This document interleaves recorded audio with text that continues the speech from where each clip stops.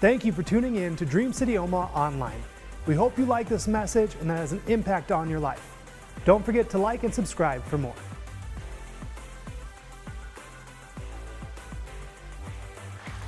Amen. Well, good morning, everybody. How's everybody doing today? Good. Winter is here. My goodness. Like everyone's like, oh, fall's the best and fall this and pumpkin spice and blah.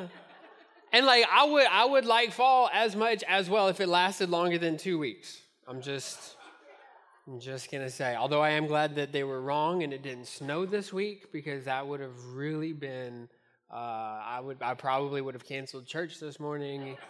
I'm just kidding. It's good to see you guys. It's good to be with you. Matthew chapter 22 is where we are going to be this morning. For those of you that maybe you're just joining us, maybe you're watching online, a friend shared the video. What we've been doing as a church this year is back in January, we started reading through the Bible together chronologically.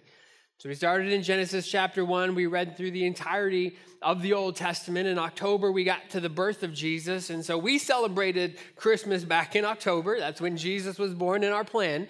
And we've been reading through the Gospels together. We're almost to the end of the Gospels. We celebrated Christmas in October. We're going to celebrate Easter in a couple of weeks when Jesus raises from the dead. Spoiler alert for those of you that haven't gotten there and you're reading, Jesus does come back to life.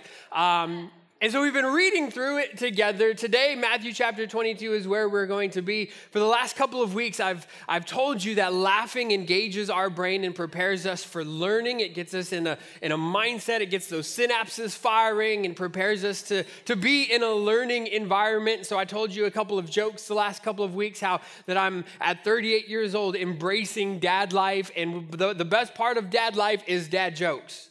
I believe that. And so told you a couple jokes last couple weeks. This week, here's the joke to help, again, set the tone and prepare you to learn today. So again, as always, if you laugh, you'll learn something. If you don't laugh, you're just agreeing not to learn anything today.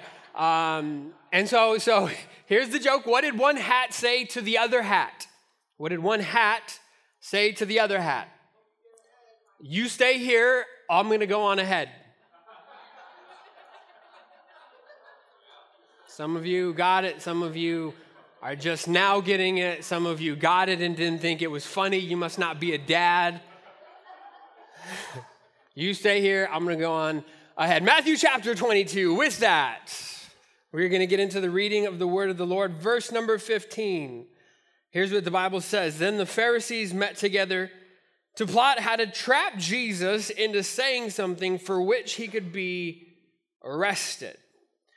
Now, last week, we saw another example and another time when the Pharisees did the exact same thing.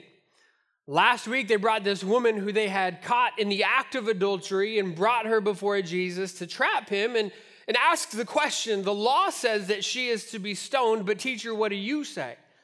That's not the first time either. Throughout the Gospels, we see whether it's the Pharisees or the Sadducees or different leaders of the day coming and trying to trap Jesus and get him to say something that they can use against him. Has it worked well to this point? No. My question is, when are they going to learn? They continue, well, that trap didn't work. Maybe it'll be this trap. And that trap didn't work. Maybe we should ask him this. And not one of the traps that they set does Jesus actually get trapped in, but they trap themselves in those moments. So they devise this plot. They come up with another test. And it says that they sent some of their disciples along with the supporters of Herod to meet with him. Teacher, they said, we know how honest you are. You teach the way of God truthfully. You are impartial, don't play favorites. Now tell us what you think about this. Is it right to pay taxes to Caesar or not? So that's the trap that they've set. Is it right to pay taxes to Caesar or not? Now again, culturally, historically, Israel is living under Roman oppression at this time.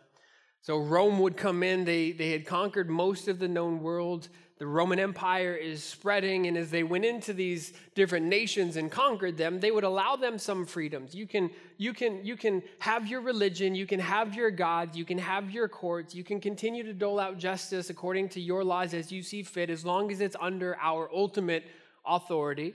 So they're living under Roman subjugation, but Rome was imposing heavy taxes upon them. That's why the tax collectors were some of the most hated people in the day, because they weren't Romans who were collecting taxes. They were Israelites. They were Jews who were collecting taxes from their own people. So they were viewed as sellouts, as turncoats, as those who would rather be with Rome than their own people.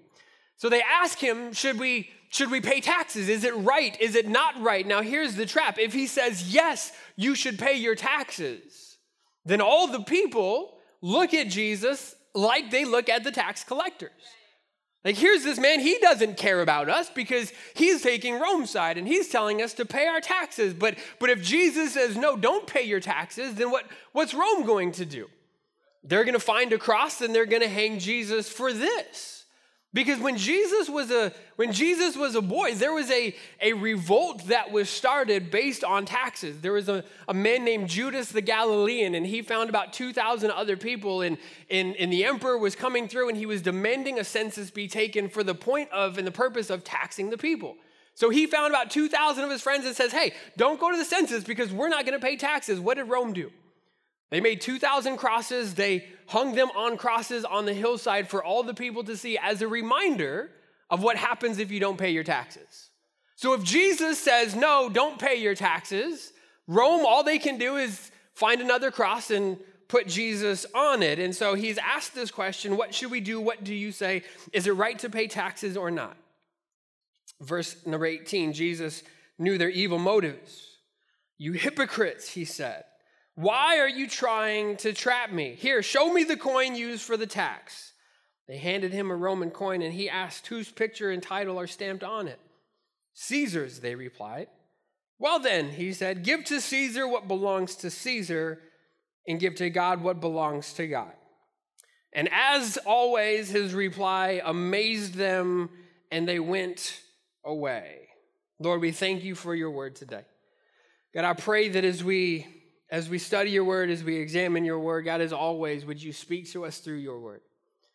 May we not just hear you in your voice today, Holy Spirit. May we not just feel your presence and experience your presence today, but God, that as we put into practice the principles and the truth of your word, Lord, that we would leave this place changed and challenged and transformed by the power of your word into your image. God, we need you today. We need you in our lives. We need you in our hearts. We need you in our homes. We need you in our families. We need you in our schools. We need you in our courthouses. We need you. We need you, God. We turn to you today, declaring our dependence and our need for you today, giving this time to you today. We love you in Jesus' name. And everybody said, amen. Today, it's really quiet. Today, I want us to look, and I want us to look at this text, and I want us to look historically, and I want us to look, if we could, to transport ourselves back 2,000 years. Because this week is an important week. Because this week is election week. And those of you that have been at Dream City, you know that I am not one, and I will never be one to get political. And I say that because, and here's what I mean by that, I'm not going to be one to stand up here and tell you, you need to vote this way or you need to vote that way. There are issues that are happening in our country and in our society that transcend politics and that are moral issues. And when those moral issues are contrary to God's word, then that is what I will speak out against. Because I'm not speaking on politics, and I'm not endorsing a politician, and I'm not saying that it's red or blue, that it's blood or crip, it's the donkeys or it's the elephants. That's neither here nor there, because those things in the grand scheme of it all don't matter. Like, they're important, but we also have to understand that when we stand before God, our hope and our goal in life is to one day hear good and faithful servant. And when you stand before the throne of judgment, you are not going to be judged. He's not going to look at the voting roll and say, well, in this election, you voted this way. And in this election, you voted this way. Your voting history will not come into play when you stand before God. What will come into play? Did you love God and did you love your neighbor? Did you live your life in a way that was worthy of the calling that he gave you?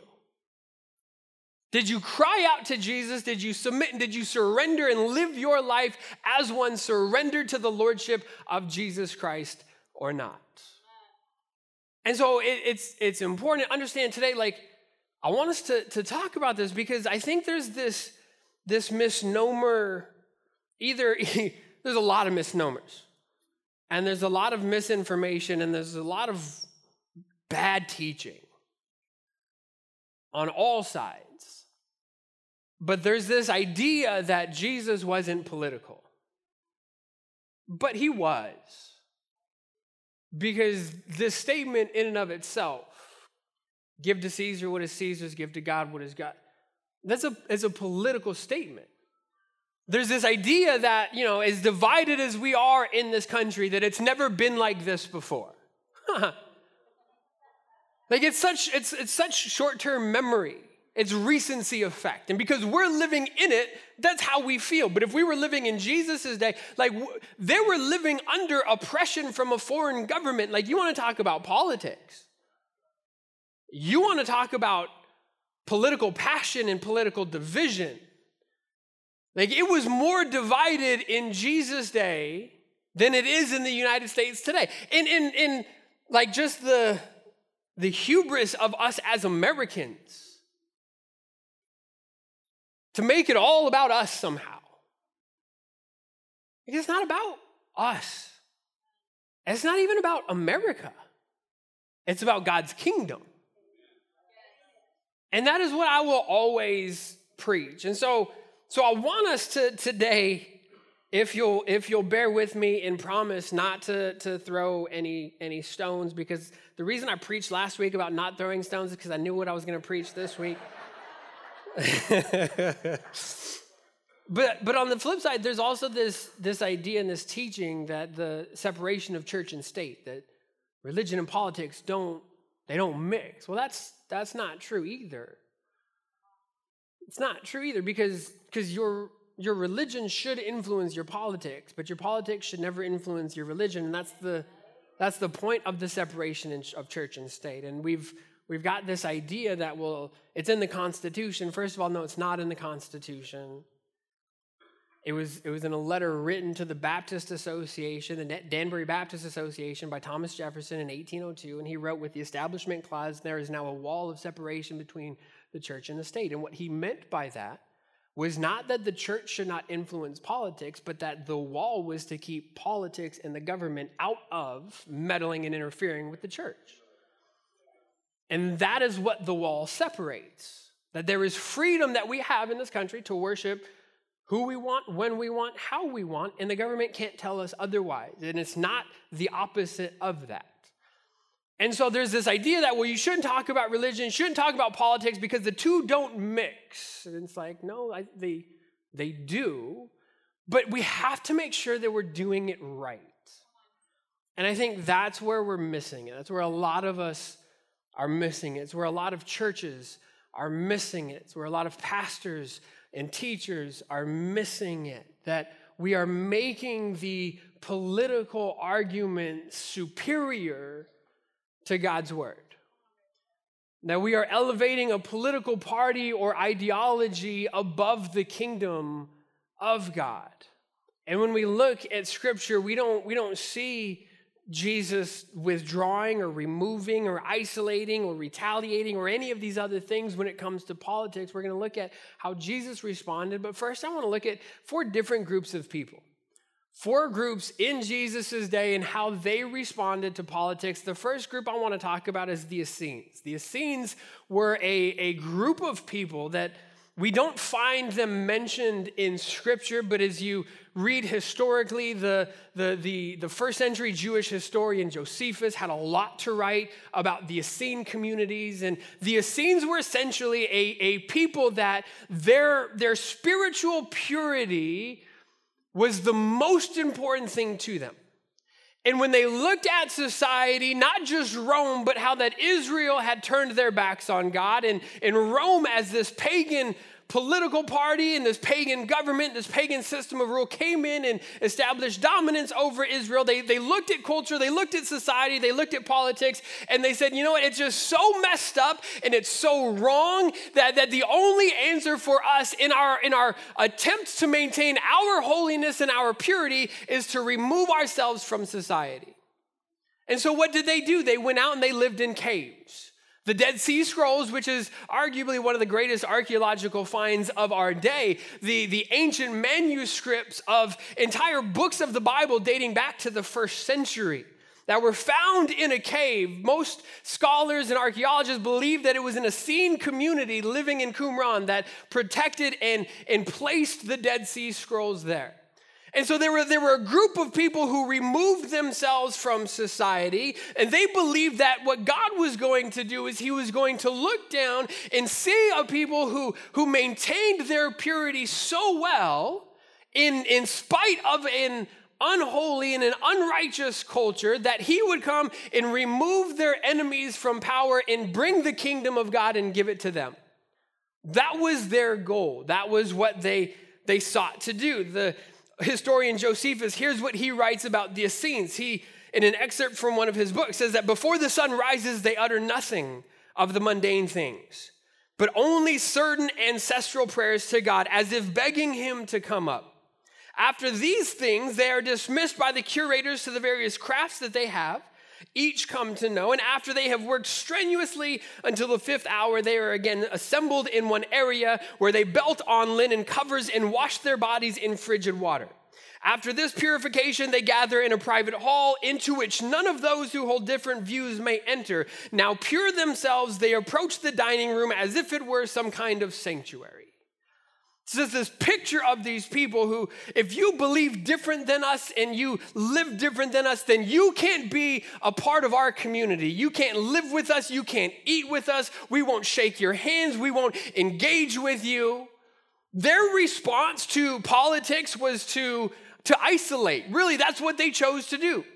They said that in light of where the world is today, the only thing that we can do is we can isolate ourselves from what's going on around us. And we see Christians who respond that way today, who live in their Christian bubbles and don't want to get outside of that because there's danger out there and there's unrighteousness out there and there are sinners out there. Yes. And who are you called to minister to? Those people. So the Essenes, they chose to isolate. The second group of people is the Zealots. The Zealots we do find in the Bible, but only in one way. We find that one of Jesus' disciples was named Simon, who they referred to as Simon the Zealot. Not Simon whose name was changed to Peter. There was 2 Simons that were disciples. One was Simon Peter. On this rock I will build my church. The disciple who denied Jesus, this is not the same Simon. But the Bible refers to him as Simon the Zealot. The Zealots were freedom fighters or terrorists, depending on your political leanings in that day. You either looked at them as freedom fighters or you looked at them as terrorists. One scholar said that the Zealots were essentially Pharisees with swords. That's how he described the Zealots. And what they sought to do was to remove their enemies and remove those in power by means of physical violence. You can go back and you can read historically about a lot of the things that they did, where they would hide out in these areas and wait for political leaders to come by, and they would jump out and they would kill them in the streets and then run off. Constantly trying to get people to join their cause. The Zealots were ones that chose violence. Every day they woke up and they chose violence. The revolt that I told you about earlier that happened in 6 AD. They revolted against taxation. They chose violence. Most historians date the start of this group of people to that event in 6 AD. Jesus was just a boy. And these zealots came up because it was a response to the oppressive government that they were living under. And they said, the only thing that we can do is to fight back. What's interesting, that Jesus chose Simon the zealot and Matthew the tax collector. And he said, I want you two not just to get along, but I want you two to be so unified in purpose. And you're going to follow me for the next 3 years, and then you are going to go and change the world by telling people about me. If Jesus could get a zealot, a one who looked at Rome, and inside there was such animosity that rose up that caused him to pull out a sword and fight anybody in support of Rome, and a tax collector, one who came to his own brother and said, everything that you have, give it to me because it belongs to Rome. And he could get these two people to be so unified, and yet here we are 2,000 years later, and we're calling these people these names, and we're calling those people those names. And even within the church, we're fighting amongst each other based on political leanings. We can't even get along together. We can't even talk about this today without some of you like getting itchy in your seats, like, oh man, what's he gonna say? I guess I'm gonna have to find a new church. We can't even have a conversation today. And yet there was a zealot and a tax collector, and they were boys. They were together. They ate together. They walked together. They lived together. They had each other's backs. And today we find out that somebody votes a different way than we do, and it's like we just write them off. Well, I don't love Jesus. Could you imagine if Simon said that to Matthew? Matthew, how could you collect? You must not love Jesus. Matthew, you're politics. You must not love Jesus. And Matthew could look back at Simon the Zealot and say, well, you don't love Jesus. Because how can you condone this? And how could you support? Like, we're getting caught in the weeds and we're getting dragged down. Why? Because that's the goal of the enemy,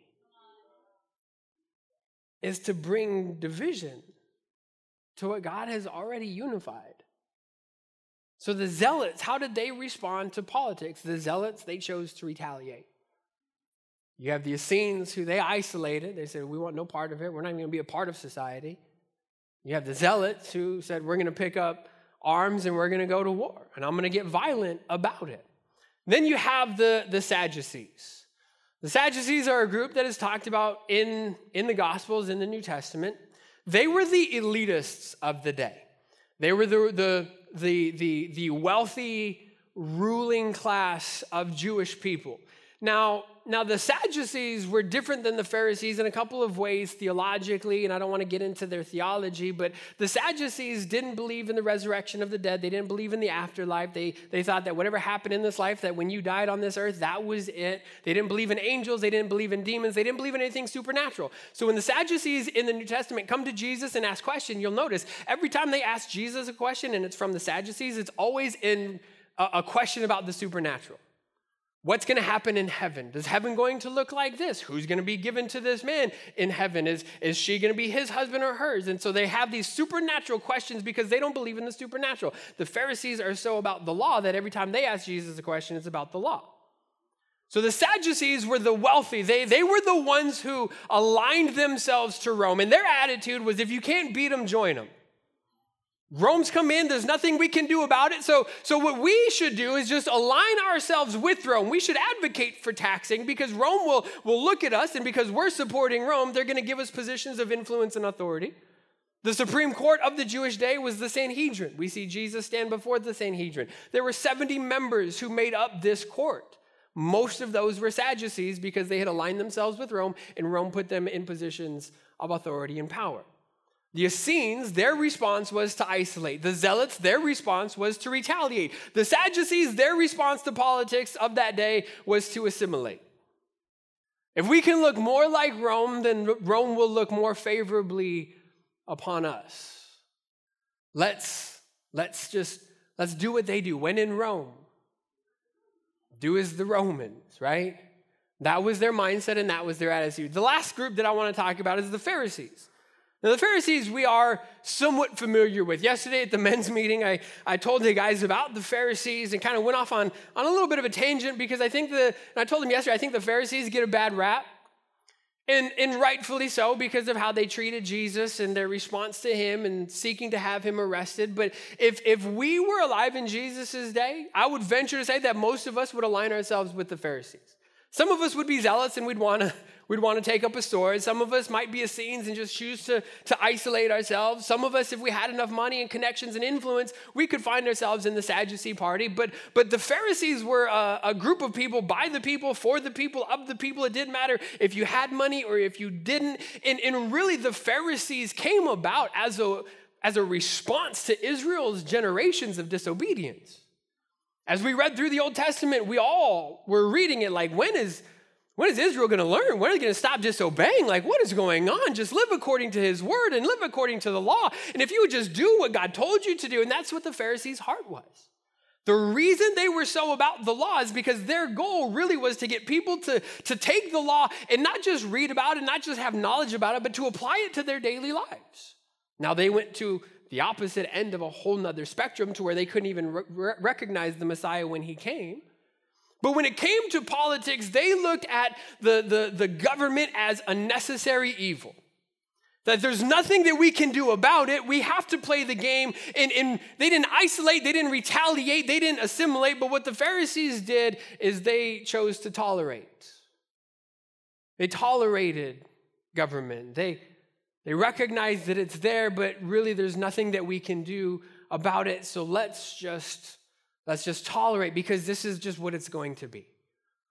It's never going to change. It's never going to be different. We're just going to have to make do. And these were the four predominant responses to the political culture of the day. And we look at all four of them, and we look at Jesus's response in his life and the way that he lived, and we can see that all four of them were wrong. The Essenes isolated because they were concerned about purity.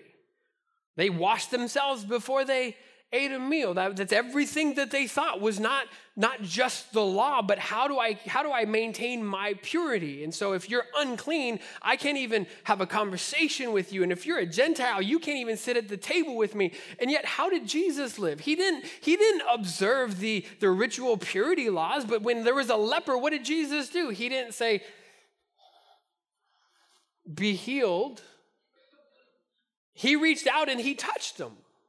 He sat down with Gentiles. He sat down with tax collectors, because Jesus didn't isolate based on purity. He said, it's not the healthy who need a doctor, it's the sick, and that's who I've come for. We look at the zealots, and Jesus didn't retaliate. He didn't come to bring violence. When Peter pulled out his sword and cut off the ear of the guard who was arresting Jesus, he said, Peter, knock it off. Because this isn't what it's about. This has to happen. If Jesus was a zealot, he would have called down the angels as he hung on the cross to remove the Roman government, to retaliate in that moment. How dare you crucify the Son of God and call legions of angels down? But he chose not to. Because retaliation is not the answer. Jesus didn't assimilate, but Jesus didn't tolerate. Jesus was so unique in that day, and we have to understand that when we look at these responses to government and politics, we can see them in ourselves, but each and every one of them is so wrong. We've got Christians today who, in response to politics, they choose to isolate. Well, I'm not voting because the system is so messed up. I'm not even going to play a part in that. It's ridiculous. It's this and it's that. And so my response is to isolate. That's wrong. You shouldn't isolate. You have a responsibility, and your responsibility is to participate. You have a vote. Your responsibility is to use it. There are men and women who have sacrificed to provide and protect the freedom that we have and the freedom that you have. And you need to use it. Our response is not to isolate. We've got so many Christians that are zealots, that they retaliate. Well, I've never picked up a sword and I've never hurt somebody. No, you might not have picked up a physical sword, but you use your keyboard as one. You might not cut somebody for real, but you cut them with your words. You might not plot somebody's death, but you're plotting against them in your mind. You are plotting the downfall of this person or the downfall of that person or the downfall of this party or the downfall of this group. And in your mind, you are constantly plotting, how can we get back? It's a zealot mentality. Look at what they've done to us. How can we get them? How can we retaliate? That's a zealot mentality. Every day there are Christians who wake up and in their words and in their social media and in their influence, wake up every day and choose violence when it comes to politics. Yet at the same time, we have so many Christians who are indistinguishable from the world because they've chosen to assimilate. If I look like the world and if I walk like the world and if I talk like the world, then maybe things will go smoothly for me and I won't get called out over here, but I won't get called out over there. So let me just lower my standard. Rather than living according to the standard of God's word, let me live according to the standard of what society tells me to. We've got Christians who tolerate and have resigned themselves to the fact that this is just what it is, and I refuse to believe that. I refuse to believe that this is just what it's going to be. Is Jesus still the hope of the world? Okay, then we have to refuse to believe that this is just it. We're always going to be divided. It's always going to be red and blue. It's always going to be this party or that party. You're always going to have to pick a side. Really? Like, what a depressing way to live. Where's the hope in that? Where's the redemptive power of Jesus in that? Where's the power of the Holy Spirit to get us to live in a new way and to live a new life and to throw off our old selves and to look like Christ and to live according, like, where's that? When you say this is all it's going to be, you throw all of that out the window and say, well, God, you might be powerful, but you're not that powerful. It's not all it's going to be. So we don't tolerate. There is a life that we have been called to live, and it's not to isolate, and it's not to assimilate, and it's not to retaliate, and it's not to tolerate. But we need to live like Jesus lived. So the question is, okay, if we're not the zealots, and we're not the Essenes, and we're not the Pharisees, who are we to be? You're to be Jesus. And what did Jesus do? What was Jesus' response? Jesus, he didn't retaliate, he didn't assimilate, he didn't tolerate, he didn't isolate, but Jesus sought to elevate. He sought to elevate our perspective. He sought to elevate our way of thinking. He sought to elevate our way of living. Paul says in Ephesians chapter 4, he says, you were taught with regard to your former way of life to put off your old self, which is being corrupted by its deceitful desires, to be made new in the attitude of your minds, and to put on the new self, created to be like who? Created to be like who? The new self we are to put on is created to be like who? In true righteousness and holiness. You are being transformed into whose image?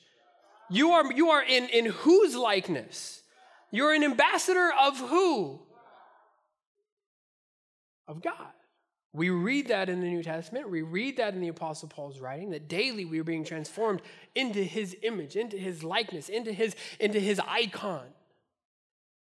That is who we are to look like. That is who we are to represent. That is what, when people look at us, that they should be seeing. Okay, if that's who we are created to look like, and if that's the image that we are to project, and that is who we are to magnify in our lives, what does a magnifying glass do? Makes things bigger. Your job is to magnify God in this world and in your life. Here's my question. If we are to put on his likeness, to reflect him, to represent him, and to magnify him, then why is it that we all walk around and what we're trying to enlarge in our life is not the Savior of the world, but it's our favorite politician?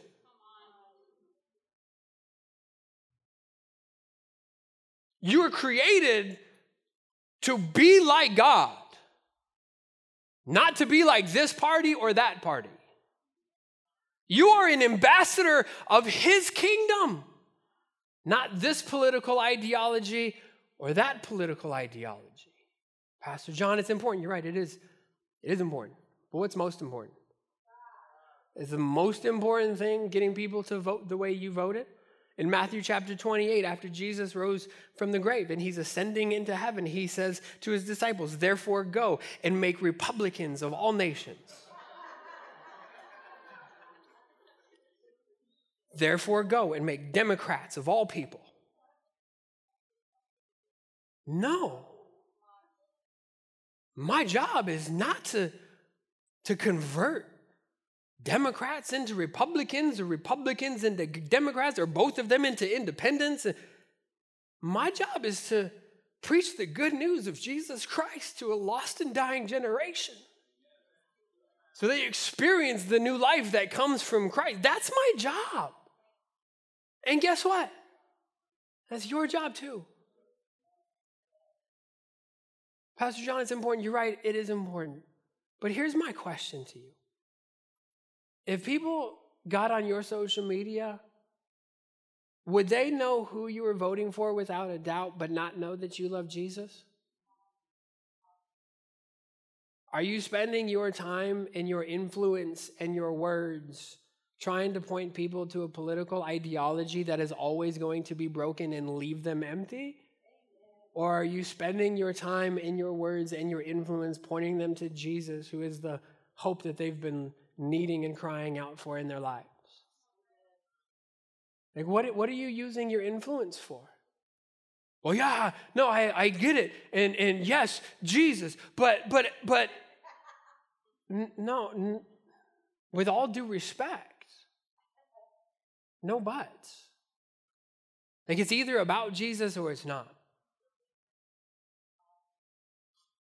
Jesus didn't come. Listen, if Jesus came back today, like, if Jesus just ascended from heaven, middle of America, more of us, rather than falling on our face and just laying at his feet, more of us would tell Jesus, Jesus, you need to run for president. Jesus 2024, that's my bumper sticker. Like, we've been waiting because both parties are jacked up, and so we've been waiting, and Jesus, we need you in the White House. Like, we joke and we laugh, but deep down, so many of us would. I'd vote for Jesus. You won't even vote for Jesus in your marriage. And you want to vote for Jesus for the White House? You won't even vote for Jesus in your daily. You won't even spend time in his word. And you want Jesus to run your political party? Well, we need Jesus in the White House. You know how we get Jesus in the White House? Get him in your house. We spend so much time fighting and arguing as Christians over politics and political ideologies. And it's like, listen, stop it. They did the same thing when Jesus showed up. Jesus, is now the time that you're going to establish your kingdom. Look at what Jesus says in the Gospels. Jesus said, my kingdom is not an earthly kingdom. I didn't come to establish a political party. If it were, my followers would fight to keep me from being handed over, but my kingdom is not of this world. You go to the scripture in Luke. Jesus constantly redirecting and seeking to elevate. The Pharisees said, when will the kingdom of God come? He says, it's already here, but you can't see it. It's not going to be detected or by visible signs. You won't be able to say, here it is, or it's over there. For the kingdom of God is already among you. It's already here. It is me. I've come to establish it. But just because it doesn't look the way that you expected or the way that you wanted or the way that you preferred, or wrapped in your political party, you've missed it. Jesus didn't come to get dragged down into those things, knowing that, yes, government is there and it's real and you need to play a part. So whatever is Caesar's, give to Caesar. There are things that belong to Caesar. As those who are living under government, we read that we are to pray for government and we are to respect our leaders and we are to do these things. So there are things that belong to Caesar. Your vote belongs to Caesar. You have a responsibility to do your civic duty, to play your part as a member of this republic, to go out, and if you haven't voted, guess what? In 2 days, you have the opportunity to go and let your voice be heard. And here's the thing, if you don't vote, you have no right to be able to complain about anything. So I don't want to see you not vote and then be like, oh man, it's just this, and this. Like, shut up. Either vote or don't. But if you don't, shut your mouth because you have nothing to be able to say about it. And I love you. But here's the flip side of that coin. We were having dinner with somebody this week and they said this: if you're not praying for your political leaders every day, you have no right to complain. If you're not praying for the President of the United States every day, you have no right to complain. Well, I'm praying that God would strike him. That's not what I'm talking about. Not what I'm talking about. If you're not praying for them, you have no right. Well, I'm just gonna remove myself from the equation. No, that's wrong. That's not the answer. There's a part that we are to play, but Jesus, we have to understand, Jesus came to bring heaven to earth, and now our job is to do the same. Doesn't matter who's in the White House. It doesn't matter who's got control of Congress. Because our prayer and our mission should be the same. Thy kingdom come, thy will be done on earth as it is in heaven. And whether it's blue or it's red or it's green or it's yellow or it's some new party that is about to be started, I don't know, and I don't care. Like I care, but I don't care. I'll play my part, but it's not going to weigh me down because it doesn't affect my purpose. My purpose is to be a disciple who makes disciples, who make disciples, who make disciples. And whether it's red or it's blue, it's not going to stop me from doing that. Well, but if you're going to lose, they tell us we can't gather. They tell us we can't worship. Then guess what? The church in America will explode. Because what's happening in China? They're meeting in basements and they're meeting behind closed doors, and there are people being radically saved left and right. What's happening in communist countries in South America? The Church of Jesus Christ is exploding. Well, why isn't that happening in America? Because you're too comfortable. Closes down for 3 weeks and we're being persecuted. No, you're not. Go live in Venezuela and talk to me about persecution. Go live in China and talk to me about persecution. Go live in those countries and you'll see the Church of Jesus exploding in record numbers. We don't see it in America because you're too comfortable. Some of you have been praying for revival for generations and for decades. What if, and just hear me out, I'm not saying and I'm not speaking, I'm not prophesying, I'm not none of those things, I'm just hypothetically, what if the revival that we've been praying for in this country, what if it takes real persecution for us to experience that? Would you still say, okay, bring revival? Like, you can say yes in church, but I want you to think about that. Like, what if the United States of America, as we've known it, ceases to exist, and they start coming for the Christians and start coming for the church, but your family, your friends, your coworkers all encounter the love of Jesus and their lives are changed radically? Would you still pray for revival? Just saying. I'm just saying. We're so consumed and preoccupied with red waves and blue waves, but when I read the Bible, I see Amos chapter 5, and the only waves and rivers I see are rivers of justice and waves of righteous living. Why don't we push for a wave like that? Why don't we get on our social media and talk about, listen, I want to see waves of justice in Omaha. I want to see endless rivers of righteous living in my community. But we're too busy worrying about the color of the next wave. And Jesus is like, you're missing it. You're missing it. Let's keep the main thing the main thing. It matters. You're right, it does matter. Give to Caesar what is Caesar's. Play your part. Do your job. I'm going to tell you how do I do that? What does that look like? I'll get to that here in just a second. But when Jesus said, give to Caesar what is Caesar's, he also said, give to God what is God's. And that's a powerful statement because it indicates that there are things that belong to Caesar, but then there are things that don't belong to Caesar. There are things that don't belong to the government. There are things that the government has no business in. There are things that belong to God. The ability to determine whose life is more valuable than others doesn't belong to Caesar. The ability to determine the value of a human life in the womb doesn't belong to Caesar. That belongs to God. The ability to determine that one people group is afforded more opportunities than another doesn't belong to Caesar. There are things that only belong to God. And we need to recognize that as followers of Jesus who live as Americans and citizens of this country, there are responsibilities and rights that we have and things that we do because those things belong to Caesar. But then there are also things about the way that we are called to live and the way that we function and the way that we think and the way that we operate. Jesus came to elevate us because there are things that only belong to God. So until we start giving God what is God's, we can't expect Caesar to do what God can do when we put those things in his hand. Stop looking at Caesar to solve spiritual problems. Stop looking at Caesar to solve these issues that we're fighting. They're not Caesar issues to solve. They're God issues to solve. But until we put God back on the throne of our hearts, it's never going to happen. I love you. Jesus didn't retaliate. He didn't isolate. He didn't assimilate. He didn't tolerate. And today you can choose how you engage.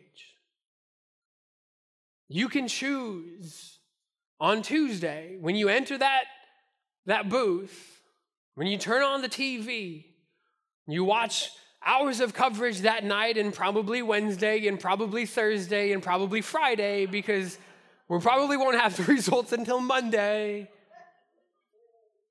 But when you watch it and when you read social media posts and when you log into your Instagram account, you can choose how you engage. You can choose to instigate, you can escalate, you can aggravate, you can negotiate, and you can intimidate. You can manipulate, you can deliberate, you can legislate, you can moderate, you can advocate, you can mandate, you can dictate, you can agitate, you can fixate, you can debate until you're irate. But Jesus came so that you would elevate.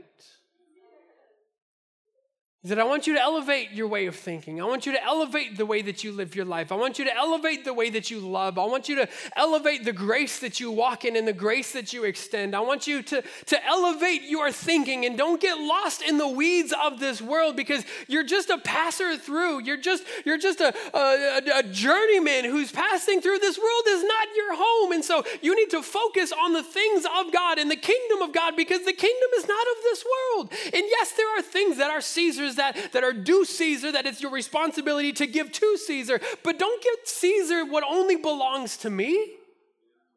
Elevate your way of living. Elevate your perspective and elevate your focus. Your party is not the hope of the world. Jesus is the hope of the world.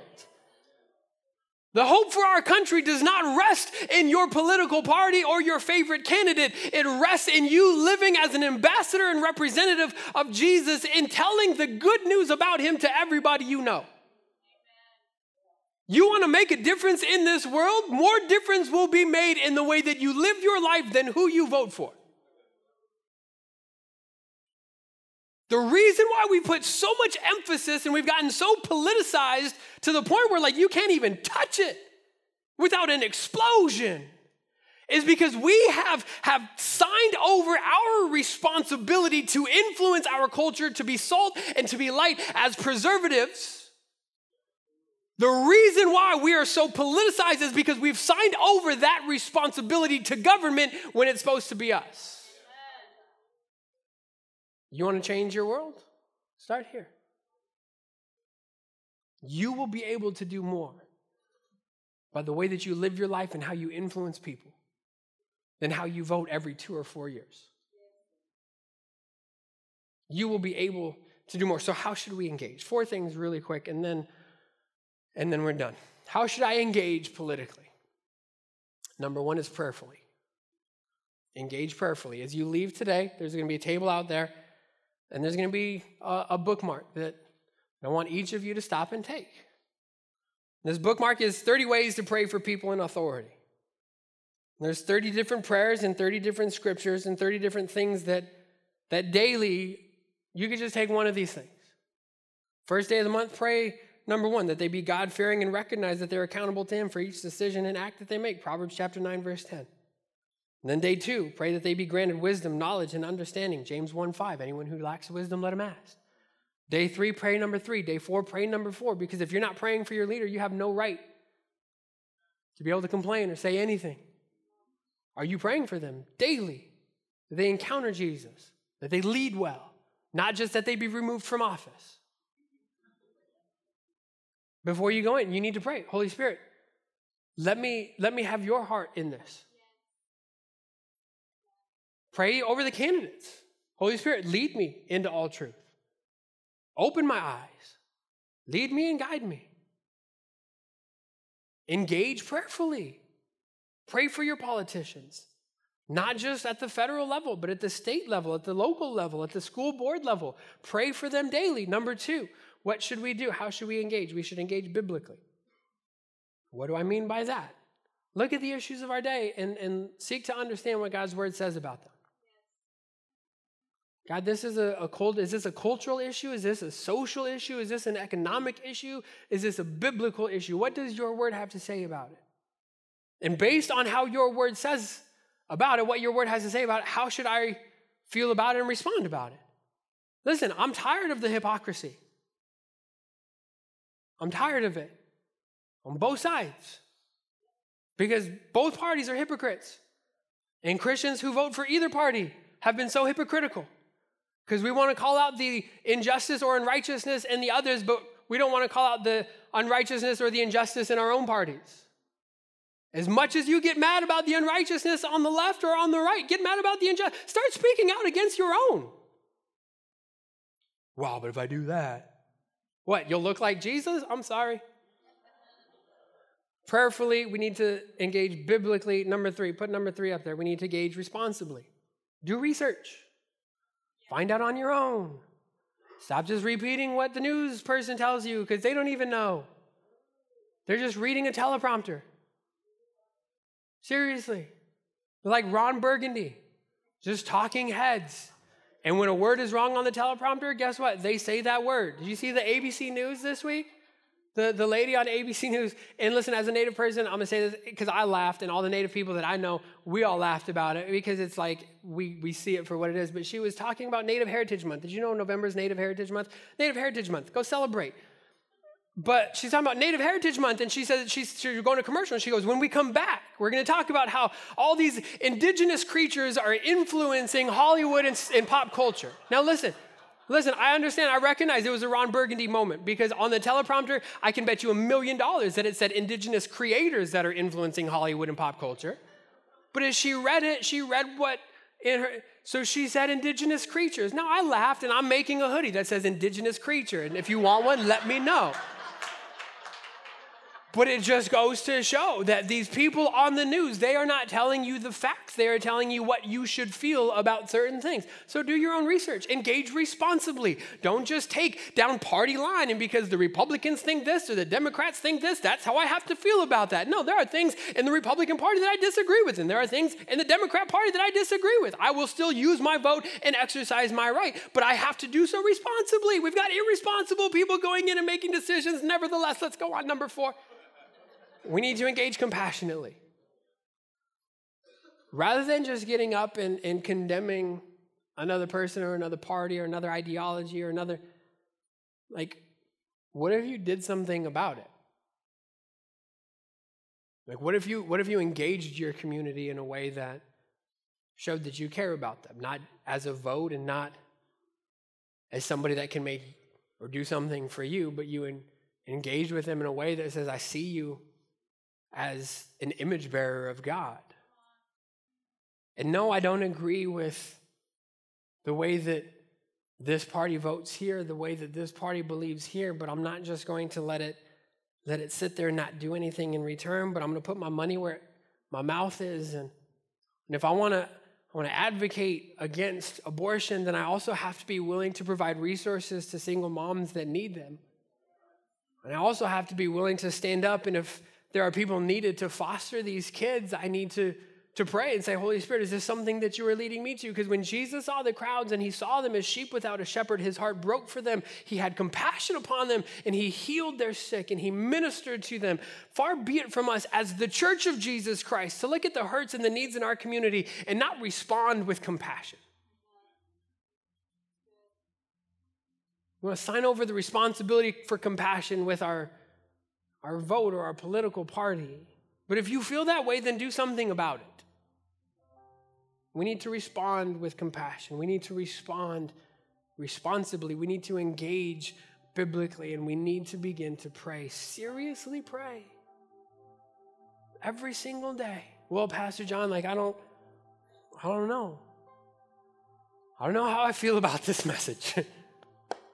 And I don't know if I'm coming back, and I don't know who I'm voting for, and listen, if you don't know who to vote for, if you came in today liking a scene, your response has just been to isolate.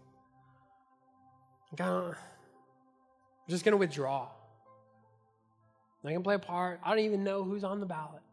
When you leave, there's a table out there, and there are some voter guides. You can snap a picture. It'll take you to a voter guide so that you can engage prayerfully, biblically, responsibly. You can know the issues. See, God, who aligns with your word and in what way? Because there's not one party that aligns with God's word and one that doesn't. Neither party is truly righteous, and neither party is truly just. And so God, how are you leading me to engage? Maybe you came in and you're a zealot, and your sword is sharp, and your keyboard is quick, and you can type so many words a minute in response to all the things that you see out there. God, are you calling me to lay down my sword? God, have I been fighting to promote an earthly kingdom more than I've been fighting to promote your kingdom, which is not of this world? God, am I like the disciples in Acts chapter 1 who even after he rose from the dead said, Jesus, is now the time that you're going to restore the kingdom?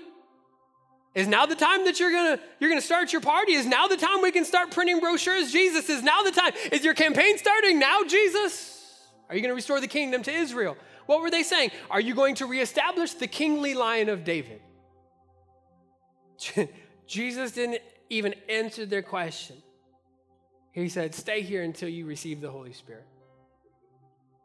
Because you clearly need him.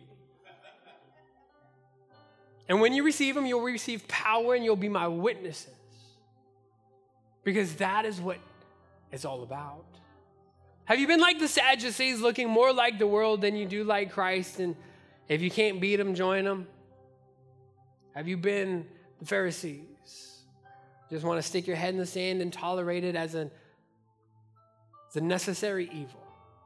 This is just what it's going to be, rather than engaging and praying and being the light and being the salt. Not just calling people out, but actually living it yourselves. The Pharisees were so quick to call people out for their missteps or their wrongdoings. That's why Jesus had such an issue with them. That you're so quick to call them out, but when's the last time you looked in the mirror? Listen, it's an important week. If you haven't voted, you need to vote. I'm not going to tell you who to vote for. That's what the voter guides are for. But what I'm going to tell you is, regardless of what happens, Jesus is still on the throne. He is still sovereign. He is still the one who puts people into positions of authority, and he causes nations and kingdoms to rise and to fall. And we can't believe that God is sovereign in our lives and not believe that God is sovereign over all at the same time. So regardless of what happens, Jesus is on the throne, and my mission doesn't change: to see his kingdom come and to see his will be done. In my life first, and in my family, and in my church, and in my neighborhood, in my community, in my city, in my state, in my country, and around the world. Lord, help us to engage. Jesus came that we would elevate. Would you elevate your perspective this week? Would you elevate your way of life this week? Would you elevate the way that you engage this week? Rather than taking off your old self and putting on your new self, covering yourself in political ideologies or leanings, but cover yourself in Jesus. Cover yourself in truth and in righteousness and in justice and in grace and in mercy and with loving kindness. Holy Spirit, would you produce that fruit in our lives? Lord, we love you.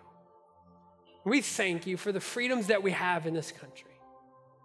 God, we thank you for the freedoms that men and women have died to provide and died to protect and are still sacrificing daily on our behalf. Lord, this week as we engage in this process and as we give to Caesar what is Caesar's, Lord, I pray that you would help us to do so prayerfully, that we would do so biblically, that we would do so compassionately, that we would do so respectfully, that we would do so graciously. Lord, forgive us. Forgive us for withdrawing. Forgive us for retaliating. Forgive us for assimilating. Forgive us for tolerating. God, I pray that as we go from this place, you would help us to elevate. And we would not see with our physical eyes, but that we would see what you see, that we would not hear with our physical ears, but we would hear what you hear.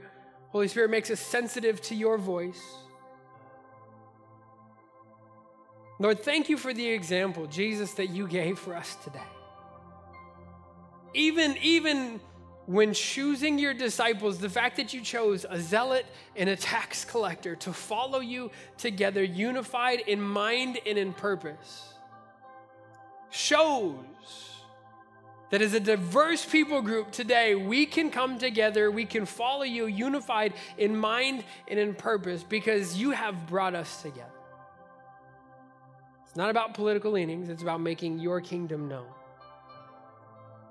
So Lord, may we do that today, may we do that this week, and may we do that every week moving forward. We love you, we thank you, be with us in Jesus' name. And everybody said amen. Amen. I love you guys.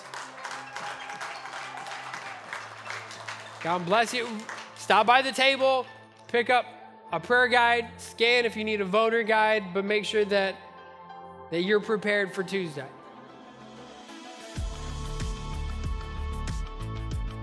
Here at Dream City Omaha, we're all about three things: helping each other discover Christ, recover identity, or uncover purpose. We hope that this message helps serve one of those three goals, and we encourage you to check out our past sermon series and online classes, no matter where you are in your walk with Christ.